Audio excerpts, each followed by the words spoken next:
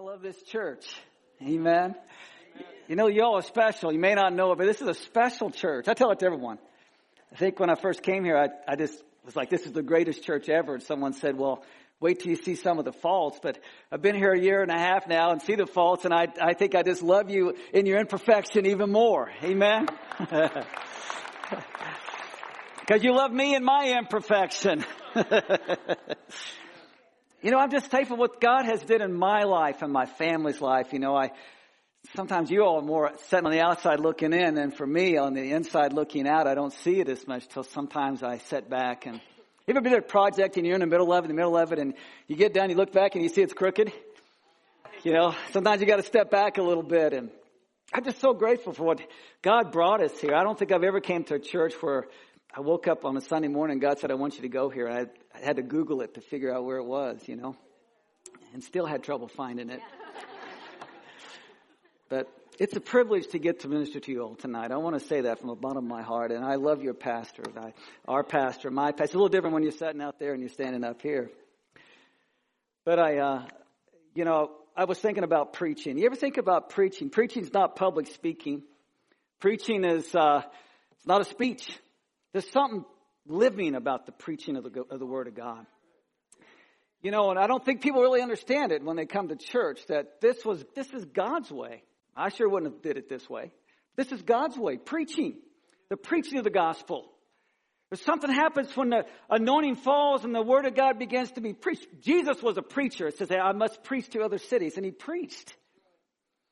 There's something about preaching of the power of God falls, mountains move, lives are changed. The Holy Spirit begins to move like no other way. And preaching isn't just up here at the pulpit. Preaching is everywhere we are and everywhere we go. It's every part of our life. We're all preachers. I love the way Felix said that we're ambassadors. What do you know, so many times with men, they want to know what they do for a living, you know. I'm an ambassador. You know, what a great calling to be an ambassador. But preaching should be to our wives, to our husbands, to our children, to our co-workers, everywhere we go. It should be the preaching of the gospel, the preaching of what Jesus is and means to us in our life. Preaching isn't something you just do when you stand up in front of people. Amen? But I do take preaching serious. There is a scripture that says, not many should become teachers, my brother, judged with greater strictness. You know, when I felt the call of God on my life maybe I was 16, and I didn't want to be a preacher. First of all, I was poor, and preachers in my mind were poor. I didn't want to be a poor preacher. I was already a poor young man. Second of all, I didn't like school. I was too nervous to sit in school, too hyper. I made good grades, but I hated it. So I took vocational school in TV and computer repair, and I had a job in I wanted to go to California. I lived in Missouri. And I wanted to go to California. And I wanted to fix televisions back then, or computers. And so I went 2 years of vocational school. My neighbor's son had owned his own business in Sacramento, California. And so I had this job lined up for $18,000 a year. That was $1 million for me back then in 1982. But God, everybody kept saying, Joe, God has a calling. He's got giftings in your life. And I said, no, that's just my mom speaking, you know. My mom kept saying, you're going to be a preacher, son. I prayed you for you to be a preacher. So that particular year, our pastor had left and another pastor had come in. He brought a guy from Teen Challenge in, Brett Block.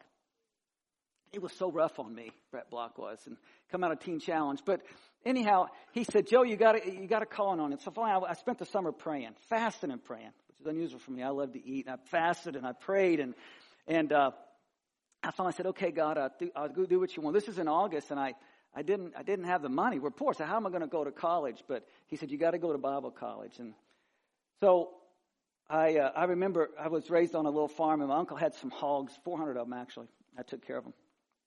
And I went into the bank, and I told him I wanted to borrow some money to go to school. I'm 18 years old. It's kind of funny now, but back then it didn't seem funny. And so they told me I needed some collateral, so I used my uncle's hogs as collateral, got $750. I remember I threw a suitcase in the back of my truck, and I drove 50 miles to Springfield, Missouri, and I pulled up, and I saw all these parents with their kids, and I go, what's wrong with these kids? What are they, a bunch of babies? They got to bring their moms with them? You know? So I went up and I got in line. All these people in line, I have my little suitcase, and they give you a room. And halfway up the stairs, this boy meets me, and he says, 2 Timothy 2:15. I go, I don't. He goes, come on, you're a Bible college student. You got to know that scripture. I go, I don't know it. Because next time I see you, 2 Timothy 2:15. Robert Leathers, you never forget people like that. So I memorized it. Next time I saw him, he goes, 2 Timothy 2:15. I go, study still shall prove the work unto God, right, virtue, and I spout it off to him real quick. And he goes, very good. Then he gave me another scripture. But tonight I want to talk about something that the Holy Spirit spoke to me really about 1.5 years ago. And, in the midst of my failures, in the midst of my problems, I felt like God could not use me. And I don't like to get into I'm too ashamed to talk about the failures too much, but I call it a dark time in my life. And, but I just felt like that I was at a place where God could not use me. And so he gave me a word, and it's called what is. What is. And if you would turn to Ruth chapter 1, and I'm going to read the whole chapter here, the first chapter of Ruth. I don't usually read that much, but it's a story. I love stories. I love to tell stories, as you see already.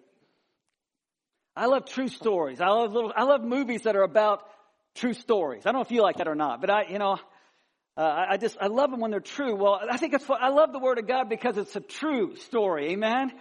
It's truth. Sometimes I feel like we live in this world of, fake media, movies. Nothing's real. But yet we forget this is real. So when we read it, when we preach it, when we live it, it's real. It's living. It's not a story that someone made up. These are real people like you and I. These are real people that doubt and fear and fail. But God works from what is. That's all I'm talking about. He works from what is. And I love this. I love the book of Ruth. Maybe some of you do as well. Ruth's about a story of redemption, a picture of Christ, our kinsman redeemer. I thought when I first got this message it was for me, but I just feel like, sometimes when you live something, I remember talking to some Bible college students, and I told them, I said, never preach what isn't real to you. If it's not real, you should never preach it. And this is very real to me. But God wants me to share with you all today, Naomi and Elimelech and his family, they left God in a famine, and they went to Moab.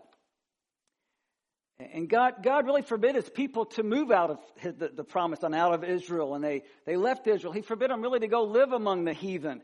Moab represents kind of going to man or going to the world instead of God. And they being out of the will of God came at a great price for that family. And, but maybe, I think about Naomi, maybe she didn't have as much say that they're going to go down to Moab. I don't know. I kind of have a feeling she's like most wives. They have a great influence in the family in what's said. But so they went down because of the famine. And I kind of want to I want to take a look at how God works from what is. Not what could have been, what should have been, what might have been. I'm really bad about this. I'm thinking, what if... I like to do what if I would have been born in a rich family? No, not really. But what if I'd been born in a godly family, I say so much of the time, What if I'd been born, what if I was raised different? Well, obviously it wouldn't be who I am today if I was raised somewhere else and grew up somewhere else, and I'd be somebody else. But many times in our life, maybe when you get to age, you look back and you think, I failed in all this. I got maybe 20, 30 years, 20 years anyhow left. I want to do it better, I want to do it right. I want to do it for God. I want to do what he wants to do in our life. Well, as you read this story and as we think about our own lives, God works from what is, not what could be in your life, not what should be in your life. So let's read this. And I'm bad about talking too fast, so I'm going to make myself slow down. Now it came to pass in the days when the judges ruled that there was a famine in the land. And a certain man of Bethlehem, of Judah, went to sojourn in the country of Moab, he and his wife and his 2 sons. The name of the man was Elimelech, and the name of his wife Naomi, and the name of his 2 sons Mahlon and Chilion. Don't you just love those names? I never liked Joe. I always wanted to be called Butch or something. Truthfully. Ephrathites of Bethlehem, Judah. They came into the country of Moab and continued there. And Elimelech, Naomi's husband, died, and she was left of her 2 sons. And they took them wives of the women of Moab. The name of the one was Orpah, and the name of the other was Ruth. And they dwelt there about 10 years. Then Mahlon and Chilion died also, both of them, and the woman was left of her 2 sons and her husband. Then she arose with her daughters-in-law that she might return from the country of Moab. For she had heard in the country of Moab how that the Lord had visited his people and given them bread. I was reading that actually they believe maybe an angel spoke to her, tradition says. Wherefore she went forth out of the place where she was, and her 2 daughters-in-laws with her, and they went on the way to return to the land of Judah. And Naomi said unto her 2 daughter-in-laws, Go, return each to her mother's house. The Lord deal kindly with you, as ye have dealt with the dead and with me. The Lord grant you that ye may find rest, each of you, in the house of your husband. Then she kissed them, and they lifted up their voice and wept. And they said unto her, Surely we will return with thee unto thy people. And Naomi said, Turn again, my daughters. Why will ye go with me? Are there yet any more sons in my womb, that they may be your husbands? Turn again, my daughters. Go your way, for I am too old to have a husband. If I should say, I have hope. If I should have a husband also tonight, and should also bear sons, would you tarry for them till they are grown? Would you stay for them from having husbands? Nay, my daughters, for it grieveth me much for your sakes that the hand of the Lord is gone out against me. And they lifted up their voice and wept again. And Orpah kissed her mother-in-law, but Ruth clave unto her. And she said, Behold, thy sister-in-law is gone back unto her people and unto her gods. Return thou after thy sister-in-law. And Ruth said, Entreat me not to leave thee, or to return from following after thee. For whether thou goest, I will go, and whether thou lodgest, I will lodge. For thy people shall be my people, and thy God my God. Where thou diest will I die, and there will I be buried. The Lord do so to me, and more also, if aught but death part thee and me. When she saw that she was steadfast-minded to go with her, then she left speaking unto her. So they too went until they came to Bethlehem, and it came to pass when they were come to Bethlehem that all the city was moved about them and said, Is this Naomi? And she said unto them, Call me not Naomi, call me Mara, for the Almighty had dealt very bitterly with me. I went out full, and the Lord hath brought me back home empty. Why then call ye me Naomi? Naomi means pleasantness. Seeing the Lord hath testified against me, and the Almighty hath afflicted me. So Naomi returned, and Ruth the Moabitess, her daughter-in-law, with her, which returned out of the city of Moab, and they came to Bethlehem in the beginning of the barley harvest. So the first part of this chapter starts out, it says, when the judges ruled. And now, I've never been in a famine. I don't know. I guess we've had some dry times. Louisiana doesn't have too many famines since I've been here 20 years anyhow. It's the other way around. Lots of rain, lots of flooding. But, you know, as I began to look at this, why did they go to Moab? And why did they leave God's land? And why did they go that direction? And it says when the judges ruled. Judges was God's way of leading Israel. And we know later on they wanted a king. But maybe they didn't like God's ways. You know, famines were used as God's way of judging the nations because they were getting away from Him. You know, maybe they say, you know, I don't want the famine. I don't want God's way. And, you know, I don't know if you've ever felt that in your life, that sometimes you say, I've been in the fire long enough. I want out of the fire. I've been in this famine long enough. I want out. And maybe that's where they were. They were like, you know, I put up with this famine long enough, and I want out. And so they decided to make their way down to Moab. You see, Moab was a place of pagans and idol worship. Matter of fact, Moab was God's enemies. You know, I think it's in Jeremiah where that Moab, they took the land of Reuben, and you know, and God said He judged them for it. You know, of course, you know Balak and Balaam and how he hired Balaam to curse. That was the Moabites, to curse the children of Israel. And they went down there thinking that it's pleasant. I remember when we decided to move to Louisiana from Ohio, We read the scripture about and I think it's Acts 27, where it says that the soft southern wind began to blow, and they thought they had discovered their purpose. And so that's what I thought happened when we came down to Louisiana, We came in November 1st or October 31st, and it was just so beautiful. I thought it was paradise till summer came. It wasn't paradise. There's a weird scripture in Ecclesiastes 11, and it says, if the clouds be full of rain, they empty themselves upon the earth. And if the trees fall toward the south or toward the north, in the place where the tree falleth, there it shall be. That scripture used to really confuse me at one time, but whatever position in which a Christian finds himself is an opportunity for the blessings of the Lord, irrespective as to what that position might be. Many Christians try to put themselves in another place. In other words, if they were in another place, God could bless them. But the Holy Spirit tells us over and over again, really, whichever way the tree falls, God is able to move in that particular situation in your life.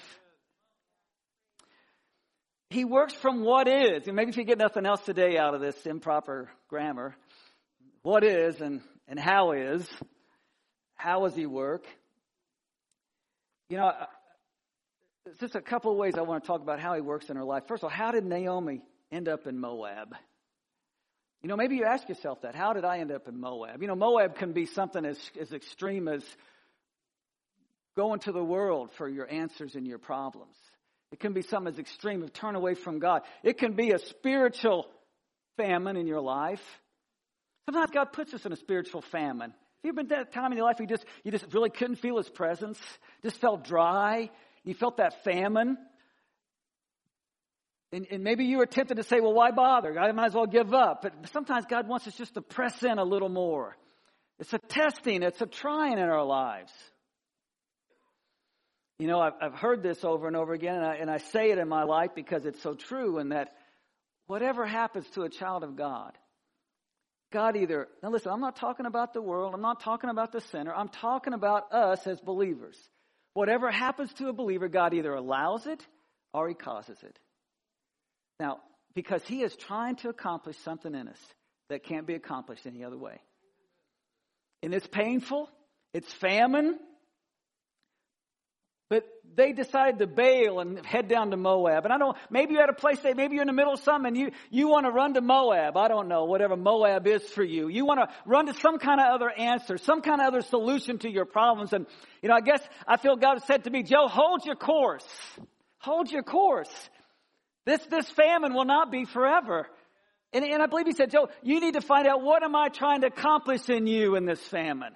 What is it that I can't accomplish any other way except in this famine? What is it that I'm trying to speak to you? What is it I'm trying to do in your life? If I want the famine to go on 10 years, you need to stay in it until I accomplish that I want to accomplish. A famine. Maybe like the prodigal son, how did I end up here eating in the pig trough? I know a little bit about pig troughs. You try feeding 400 pigs have you ever, I know y'all don't understand about pigs too much. Hopefully you don't.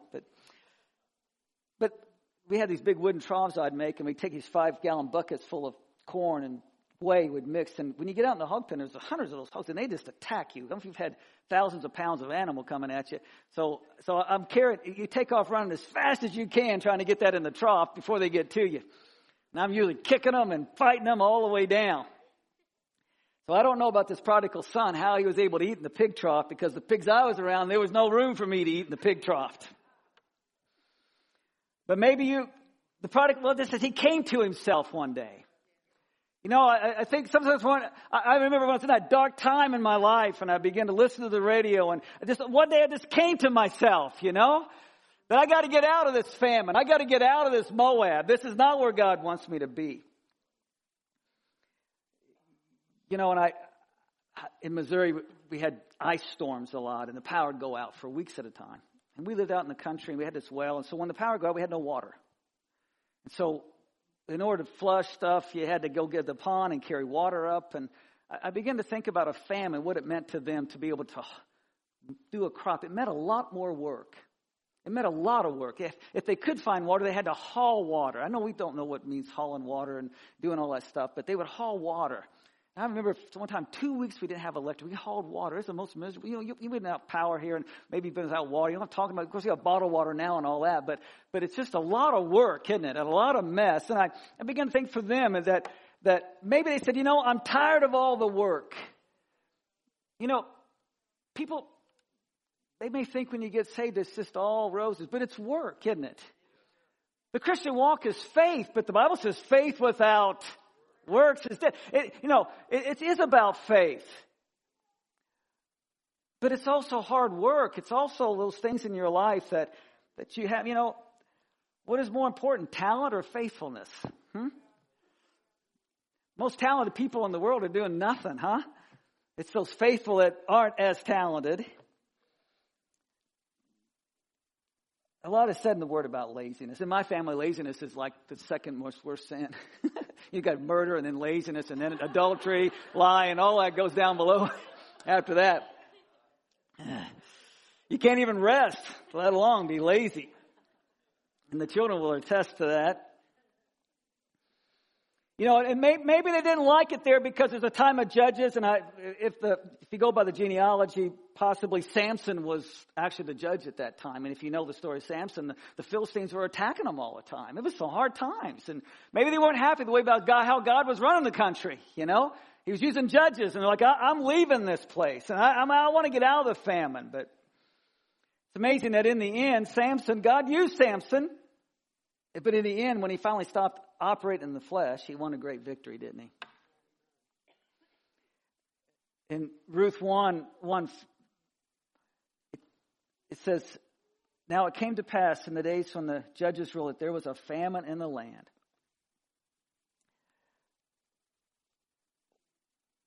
Romans 14, it says, for whether we live unto the Lord, and whether we die unto the Lord. 14:8.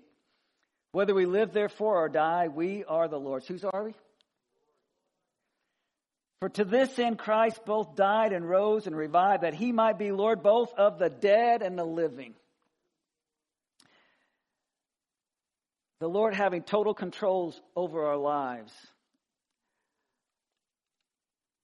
That's a place of trust. That's what a Christian really should be, a place of trust. To say, Lord, I trust you with my life. I trust you in the famine. Listen, there's some famine coming to our nation. Some of it's here already. There may be some famine, real famine coming in our lives financially. That's why I believe God brought me to the best church in the world. I'm telling you, I'd rather be with you all as a family than I would be with some of my own family. Because who knows what we're going to need to pull together and do. Amen? God makes us glad according to the days wherein thou hast afflicted us, in the years wherein we have seen evil. Praising him through the storm. And that's I know easier said than done, but it sure is wonderful when you do it. Amen? It's amazing how sometimes there's a cloud. Sometimes when there's problems, I don't like confrontations, yet I seem like that's all I get to deal with. I don't like them. I don't like, my whole life's about problems. I'm a serviceman. I fix things. It's always about problems. And usually when I hear people, it's someone's unhappy about something. Something's broken, something needs fixed, something happened, somebody's unhappy or whatever. But there's amazing, there can be a cloud sometimes, but when you begin just with your mouth to begin to praise him, that cloud just seems to begin to lift, doesn't it? When you just begin to praise him, things begin to happen. But you can't run off to Moab. I want to talk about the second how here of what is. And that's Naomi's faith was weakened. And in verse 8 it says, and Naomi said unto her two daughter-in-laws, go, return each to her mother's house. The Lord deal kindly with you as ye have dealt with the dead and with me. And verse 15 says, and she said, behold, thy sister-in-law has gone back into her people and into her gods. Return now after thou sister-in-law. So she turns these girls back over really to serve pagans at this point in her life. And it's a heart-wrenching story. This woman lost everything. She lost her husband. She lost her sons. Now, and I can't comprehend the grief and the pain this lady must have been going through. And I can't possibly judge her by saying, well, if I don't know, maybe I wouldn't have been able to hold my head up at all compared to what she did here through all that she went through. But she became bitter, it says. He says, call me Mara, bitter.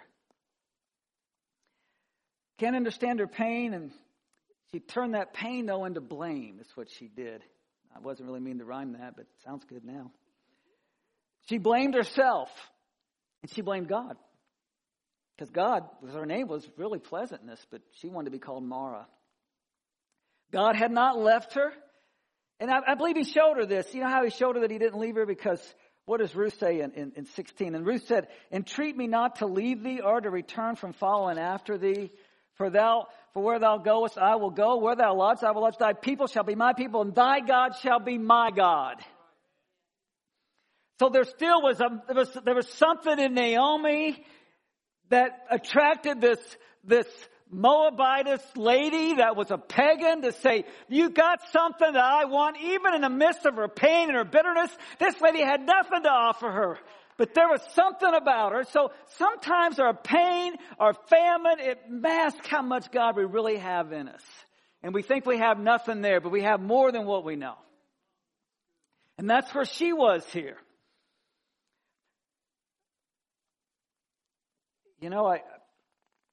My life's a story of failures, I feel like. I know when we do witnessing, we say, if you're a liar, that makes you a liar. If you're a thief, if you stole something, that makes you a thief. If you're a failure in the kingdom of God, that doesn't make you a failure, though. Isn't that awesome? Just because we fail doesn't make us failures. Why? Because the King of Kings and the Lord of Lords died upon the cross, and he was our success. Amen? He did not fail. And our faith in him, our faith in what he did for us at the cross. Naomi, she had lost her vision of God. She'd lost who God was because of all the pain and all the problems. And when I think about the temple, I think about, there's a couple of passages where it talks about the seraphims, and in Isaiah 6, one of my most favorite passages of Scripture, verse 1, where it says, in the year that King Uzziah died, I saw the Lord sitting upon his throne, high and lifted up, and his train filled the temple. And he's still on the throne. Amen? He didn't leave because we did. Because they went to Moab, he didn't leave.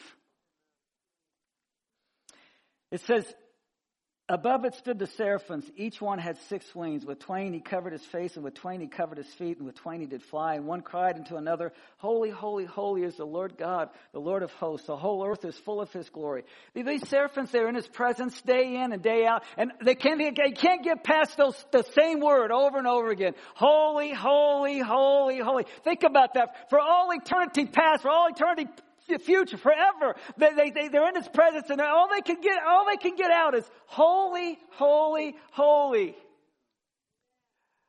See, we can't lose who God is. Holy, he's everything. Amen. He's pure. He's good. He's kind. He's powerful. He could speak and everything will change in a moment in our life. Maybe when all hope looks like it's lost, in just that moment, he can change everything. He works from what is. Yeah, maybe you've failed. Maybe you've messed up. Maybe you've really messed up. But let me tell you something. When you think of Ruth, when you think of Naomi, do you think of failures? Because that isn't what defines them, is it? And that's not what defines us, is our failures and our mistakes and our shortcomings. And he's not finished with us yet. It says, and the post of the door moved at the voice of him that cried, and the house was filled with smoke. Then said I, woe is me, for I am undone, because I am a man of unclean lips, and I dwell in the midst of people of unclean lips. For mine eyes have seen the King, the Lord of hosts. Something happened to Isaiah when he saw the Lord. It changed his life forever. It says, then flew one of the seraphims unto me, having a live coal in his hand, which he had taken from the tongs from off the altar. And he laid it upon my mouth, and so said, lo, this had touched thy lips, and thy iniquity is taken away, and thy sin purged. Naomi went to Moab. But guess what? She turned back toward home. Amen? She turned back. She went back. It says she arose and returned to Israel. 1 Corinthians says, know ye not that your body is a temple of the Holy Ghost which is in you, which ye have of God, ye are not your own, for you're bought with a price. You're bought with a price.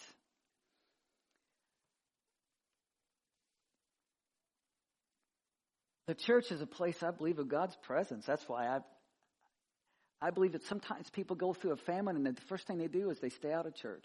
I'm just going to preach just a little bit here. I know I'm preaching to the choir because you're all here on a Wednesday night.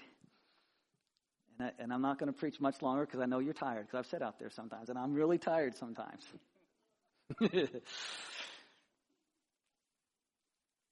But when you're going through a famine, don't leave the presence of God. Don't leave don't leave the church. Maybe someone's offended you. Maybe you say, I'm not going to go get involved in any ministry anymore because this person offended me. Don't go down to Moab because of that. Stay in the presence of God. Stay in the house of God. That's where you get help. That's where God's is. And I got to just real quickly say the third how here is how God used Naomi's failures to his glory. So we know the story. So just Ruth chapter 4, verse 13. So Boaz took Ruth, and she was his wife, and he went in unto her, and the Lord gave her conception, and she bare a son. And the women said unto Naomi, Blessed be the Lord, which hath not left thee this day without a kinsman, that his name may be famous in Israel. And he shall be unto thee a restorer of life, and a nourisher of thine own age. For thy daughter-in-law, which is loveth thee, which is better to thee than 7 sons, hath borne him. And Naomi took the child and laid it upon her bosom and became nurse unto it.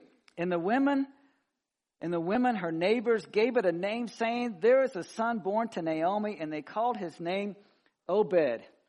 He is the father of Jesse, the father of David. I thought it was interesting. Obed means serving, worshiping. Serving, worshiping. Can't understand her pain. Can't understand what she went through. But God says that, she said, call me Mara. Don't, call me bitter. But instead, God blessed her with blessings beyond measure here. That he gave her a daughter-in-law that was 7 times better than a son, it says here. It said 7 sons.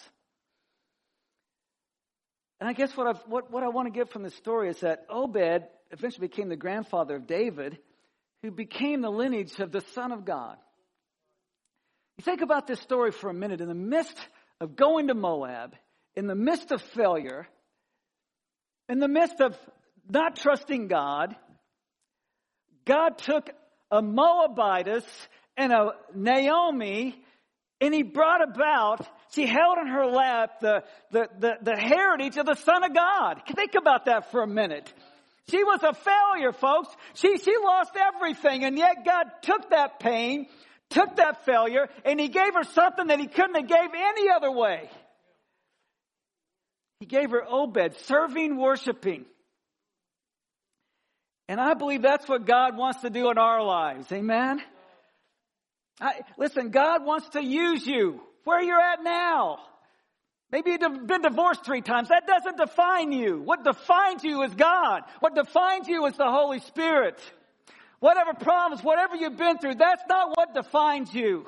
What defines you is the Holy Ghost. What defines you is that God's Son gave his life for you. What defines you is he will take what looks bad, what looks hopeless, and he will bring glory to himself for it. Amen?